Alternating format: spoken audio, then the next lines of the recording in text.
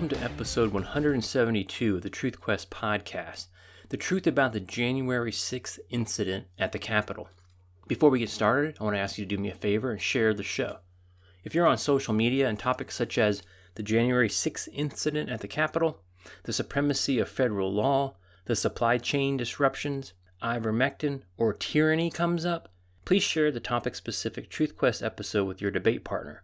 Episodes are available on a host of platforms including iTunes, Google Play Music, Stitcher, Spotify, Amazon Music, Podbean, BitChute, Brighteon, Rumble, and Instagram, where I post a short highlight of each show at instagram.com/truthquestpodcast. Whatever platform you may be listening to this on, please take a moment and give it a 5-star rating, hit the like button, or leave a positive review. Another way you can help grow the show is to throw a small donation my way at the Truth Quest podcast patronage page. All donations will be used to drive awareness of the podcast through online advertising. See this episode's show notes page at truthquest.podbean.com for details. And finally, please join the conversation on Facebook at facebook.com/truthquestpodcast.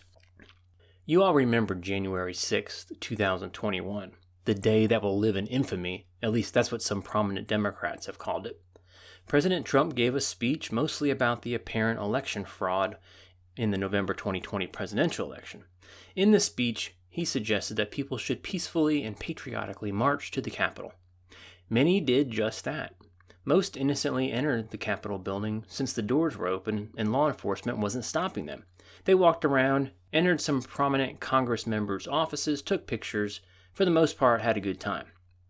The Democrats and the alphabet soup conspiracy media called it an insurrection. They called it a dire threat to the very fabric of our nation. They called it the worst assault on our democracy since 9/11. Nancy Pelosi called it, quote, the worst assault on the Capitol since the War of 1812. Others compared it to the attack on Pearl Harbor. Joe Biden compared it to the Civil War. He called it mayhem, radical and chaotic and unconstitutional. None of these people, by the way, said anything about the left-wing violence and riots throughout the summer of 2020. To this day, no prominent Democrat has condemned the actions of the Antifa and BLM types, much less compare them to some of the darkest days in the country's history. In one breath, they tell us that it was a planned insurrection, centrally coordinated by right-wing groups and or prominent supporters of then-President Trump. In the next breath, they tell us it was a Trump-inspired, spontaneous event. I mean, come on, folks. It's got to be one or the other. You got to get your story straight. See how difficult lying is? It's tough to keep the story straight because it cannot be both. The Democrats mobilized tens of thousands of National Guardsmen to protect D.C. in the days after the January 6th incident. They built a security fence around the Capitol. Can't build one on the border, but you sure as hell can build one in D.C., and just this week we found out that taxpayers are building one at Biden's Delaware Beach house. Wow, walls and fences work everywhere but on the southern border. Then they told us there was going to be coordinated attacks at state capitals all over the country by Trump-supporting white supremacist militia racist types. I think it was supposed to happen sometime in March. The National Democrats and their buddies in the various intelligence agencies floated the completely fabricated story in which not a shred of credible intel was offered to back up their claims. Nothing happened, of course. They just needed to keep the story alive for as long as possible, as I will explain shortly. Then, 7 months later, the FBI announced they found scant evidence that the January 6th quote-unquote attack on the U.S. Capitol was the result of an organized plot to overthrow the presidential election results. It took them 7 months to come to that conclusion. They must keep the story alive. The dictionary definition of insurrection goes something like this: violent uprising against a government or other established authority. Given that, this would be the only insurrection in history where it lasted only a few hours, where the insurrectionists brought no weapons, and no substantive violence was perpetrated against any of the people in the government or the established authority. This is likely the only insurrection in history whereby members of the government or established authority, those who were supposedly the target of the insurrection, actually facilitated the trespassing. It's likely only one in which guards at the targeted government building opened some of the doors, greeted the insurrectionists, and posed for selfies with them. This is likely the only insurrection in history where the only people killed during the event was an unarmed so-called insurrectionist who was murdered by a Capitol Hill police officer who shot her in the neck without shouting a warning prior to pulling the trigger, and another so-called insurrectionist who was trampled and died from her injuries. This is likely the only insurrection in history whereby property damage was minimal. Where the most often levied charge against the so-called insurrectionists is trespassing, while some are also charged with obstruction of an official hearing. Ooh, that's some serious shit, isn't it? And finally, this is likely the only insurrection in history where the insurrectionists were prompted by a call to be peaceful and patriotic. Contrast that to the rioting, looting, and arson perpetrated by Democrat voters all summer long during 2020, which caused, according to insurance industry estimates, more than $2 billion in property damage and claimed more than 20 lives. Come to find out, besides the honest, innocent Trump supporters, the January 6th protest and the subsequent breach of the Capitol building was well attended by known Antifa members, and the FBI was well represented as they infiltrated the crowd and had informants actively participate in the shenanigans. Revolver News has been all over this story. Come to find out, when you read all the indictments brought against the trespassers on the Capitol on July 6th, there are a whole hell of a lot of, quote, unnamed sources and, quote, co-conspirators who appear to play a critical role in the event. Come to find out, the FBI had a number of infiltrators within the three groups that were identified as planning and executing this so-called insurrection at the Capitol, those being the Proud Boys, whose leaders just so happened to work for the FBI for many years, the 3%ers, and the Oath Keepers. On the surface, you might praise the FBI for their good police work, but you'd be wrong. As the facts have continued to roll in, it has become clearer that January 6th was not the result of an intelligence failure by the FBI, like the alphabet soup conspiracy media likes to tell you. Rather, the January 6th incident was likely the result of an intelligence setup. A guy named Ray Epps, who at the time of this recording has been the recipient of federal protection and a cover-up, seems to have led the breach of the Capitol building 10 minutes before Trump was even done giving his speech, which meant his supporters were about a 30-minute walk from the Capitol. This Ray Epps dude appeared on the FBI's Capitol Hill Violence Most Wanted list for several months until a couple news outlets started investigating him, whereby he was miraculously removed from the list. Not arrested, mind you, just removed. Other FBI infiltrators have been identified as inciting the crowd and breaching the Capitol on that day. So essentially, we had FBI informants leading this so-called insurrection.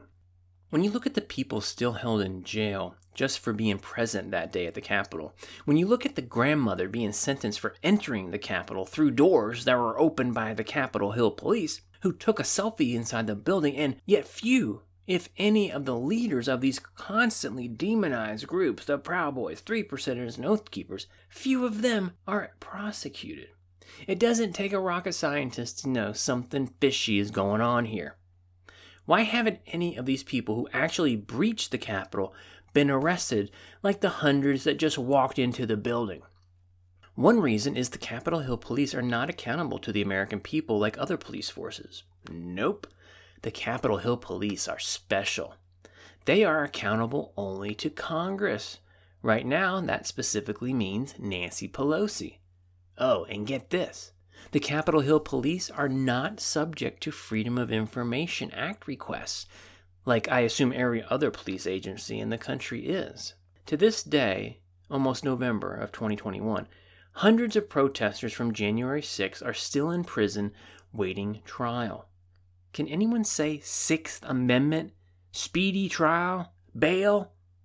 Over 500 alleged participants have been arrested. All over the country, the FBI has raided and arrested these folks. Some are charged with trespassing, others with disrupting an official proceeding, neither of which justify being kept in solitary confinement, or brutally beaten, stripped, abused, and humiliated by the guards, and denied their medication, all of which has been reported. One prisoner lost his eye in a beating. Just this week, as I was preparing this episode, a judge ordered one of these poor souls languishing in a D.C. jail to stop watching TV and to denounce Trump. Another captive proactively wrote a letter to another judge expressing his regret for supporting Trump in the hopes of getting the hell out of jail. How is this any different than the re-education camps we've heard of that are designed to get dissidents' heads right? It's been argued by several members of Congress that there are over 10,000 hours of video evidence of the January 6th incident that the government is holding back. Why do you think the government refuses to release these hours of video? Might it prove many of the claims made in this episode? My money is on yes. Back to the Capitol Hill police and Ashley Babbitt, who was murdered by Lieutenant Michael Byrd. His identity was hidden for months, unlike every other cop shooting in America where the cop's name and address are known almost instantaneously, depending on who the victim is. When he was finally outed and, of course, exonerated by the Capitol Hill police, he did an interview with Lester Holt, I think, where he basically praised himself for the shooting. He said during the interview that he saved countless lives. By shooting an unarmed woman in the neck? The death of Capitol Hill police officer Brian Sicknick was key to the insurrection narrative. As the story went, as reported by the New York Times and many other alphabet soup conspiracy media's outlets, Sicknick was bludgeoned to death by an insurrectionist with a fire extinguisher. Turns out that was just another in a long list of lies told to the American people by the Uniparty. Remember everyone involved in this farce, from Mitch McConnell to Chuck Schumer to Mitt Romney to Nancy Pelosi and everyone in between? They all celebrated the death of Officer Brian Sicknick because of the opportunity it presented. They rushed to endorse the narrative that he was murdered by crazed Trump supporters on the day that will live in infamy. They rushed to have his body cremated. They rushed to make sure that he laid in honor at the Capitol. They rushed to bury him at Arlington National Cemetery because he was the equivalent of a war hero, fighting off the bloodthirsty, Trump-loving domestic terrorists. Then his mother comes out and calls bullshit. She said it was all a lie. He died from a stroke. All in order to keep the story alive, bash Trump, his supporters, and have a reason to push for domestic terrorist legislation that will make the purge of conservatives on social media look like a walk in the park. The January 6th commission, set up by Nancy Pelosi and the Democrats, is no different than the other tactics used to defame and discredit Trump. It's all from the same playbook. You gotta keep this stuff in the headlines. If you watched any of the hearings, it left you feeling dirty. These people are disgusting, devoid of anything resembling Christianity. They worship at the altar of the political party in which they declare allegiance to. It's despicable and pathetic. Pelosi refused to let any serious members of Congress from the Republican side from joining the commission, guys like Jim Jordan, who will actually ask real questions, and instead put self-hating, country-hating, and voter-hating Lynn Cheney as vice chairman and Rhino Adam Kinzinger on the committee. Not a single member of the commission is a pro-Trumper. Why keep it in the headlines? Because you want to silence dissent, of course. Democrats and liberals are gearing up and demanding a new war on terror, this one being domestic in nature. As the Democrats draft domestic terrorism legislation, all of which is a full frontal assault on the First and Fourth Amendments, and obviously, given the treatment of the January 6 trespassers, an assault on the Sixth Amendment as well. The Democrats are proposing legislation to unleash the illegal NSA spying apparatus on American citizens who do not worship at the altar of their agenda. Who determines who these so-called terrorists are and therefore are worthy of surveillance, loss of employment in their business? People like those who question election results or post stuff on social media critical of some political policies? You know, insurrectionists, revolutionists, or insurgents, extremists. Well, the National Democrats, of course. They will determine who and what qualifies as domestic terrorism.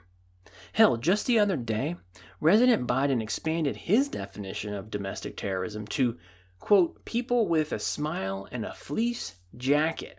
i.e. white suburban moms who show up at school board meetings to complain about their shitty school system, their inept school board members, critical race theory being taught in their schools, boys who identify as girls who go into girls' bathrooms and locker rooms, and in the case of Loudoun County, Virginia, rape 2 girls at 2 different schools.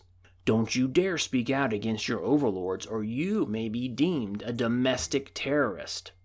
Trump supporters are enemies of the state. Domestic terrorist. That's how the Democrats fight an ideological war. They label their opponents as terrorists, use the media to repeat the allegation on a loop, and then use their monopoly power for the use of force to harass, arrest, and assassinate the character of their opponents, all in an effort to silence them because they can't win the debate on the merits. Nothing but a bunch of totalitarians.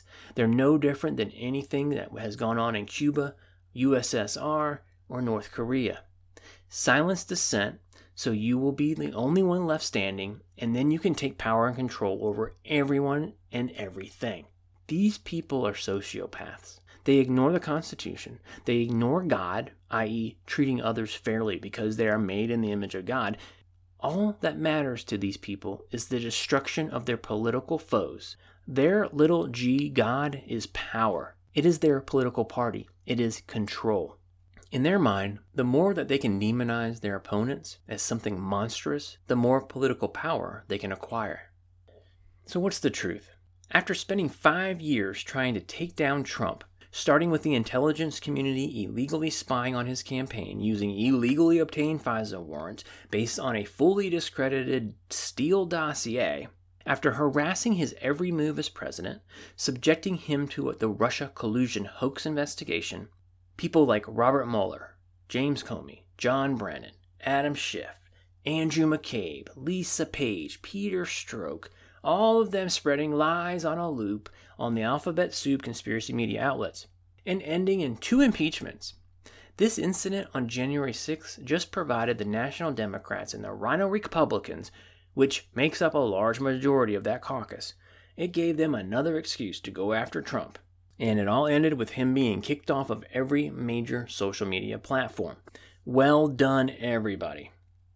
Unfortunately for these crooks in D.C., 74 million people voted for Trump in 2020, 11 million more than did in 2016.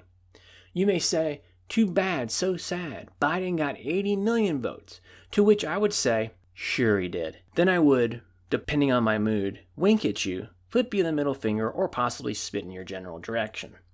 I know, that's not very nice. My mom would not be proud. But when you know what the Democrats are doing to this once great nation, there really is no room for niceties. As Glenn Greenwald reported, quote, so many of the most harrowing and widespread media claims about the January 6th riot proved to be total fabrications. A pro-Trump mob did not bash Officer Brian Sicknick's skull in with a fire extinguisher.